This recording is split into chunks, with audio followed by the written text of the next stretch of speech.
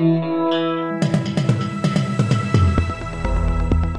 listening to the Batuta Advocates Weekly News Wrap on Desert Rock FM 96.5. Welcome back to the weekly Batuta Advocate Bulletin. We've since stopped doing the dailies because we just thought that we'd go bigger on the weekly and give you the best of. You might hear a child hiccuping here. Errol's brought his grandson in here, young Leroy. You've been looking after Leroy for a little while, Errol. Where did Leroy's father get to? Oh, look, let's not talk about that. But yeah, no, look, he's a good boy. He sleeps a lot, this young Leroy. But I've just got him in the papoose, which I guess your father's been chastising me about all morning. Yeah.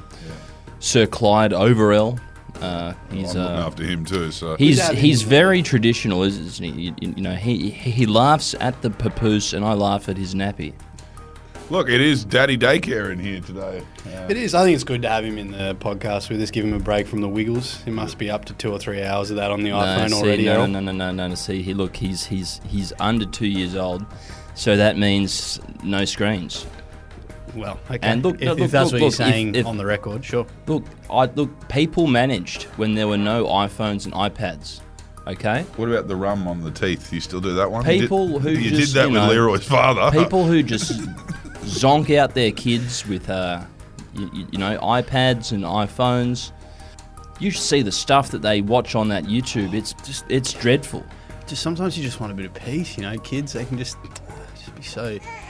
No, see, you don't use the screens. So, Errol, given you now have a son who some would describe as a flaky father, and you now obviously got more gentler parenting tactics with the grandson that's obviously in your duty of care. Do you regret putting Leroy's father? Do you regret putting him on Ritalin and dexamphetamines at 5-6 years of age? We warned you against it. Yes, no, look, fucking Ritalin was the gateway, Clancy. There we go.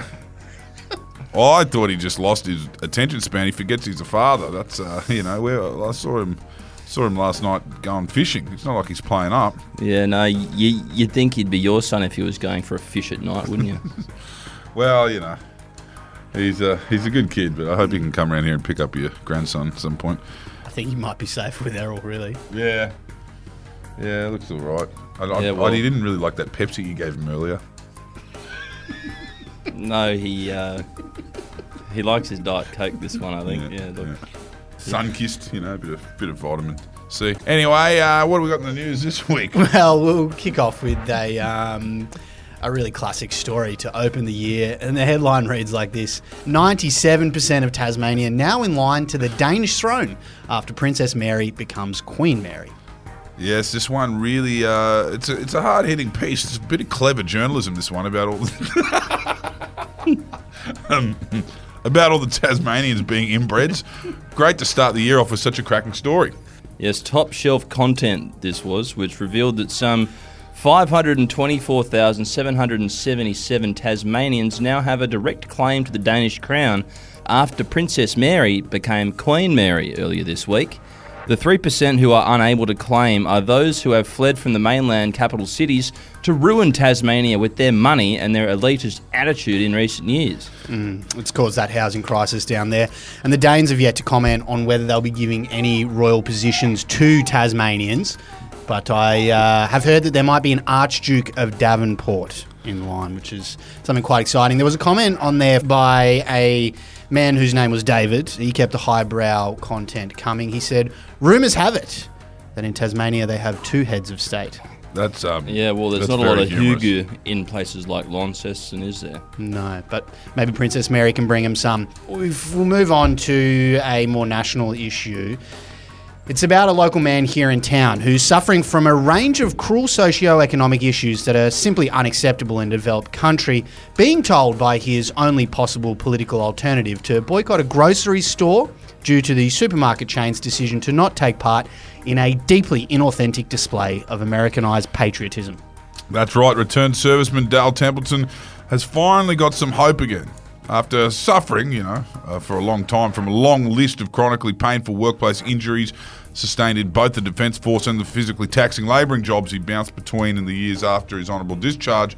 This public housing resident hasn't really had hot water for 3 weeks, and things aren't going well. It's like a Jimmy Barnes song, but Dale says he's actually glad that some of these politicians are now doing something to improve his life. They're moving him up to the top of the pile. Yes, this comes after opposition leader Peter Dutton, the man who the newspapers say should be our next Prime Minister, gave Dale a ray of hope when he said that all Australians should boycott Woolies because they are no longer selling plastic Chinese-made Australia Day merchandise as part of an Americanized facade of deeply inauthentic patriotism that celebrates the least exciting public holiday in the nation's calendar.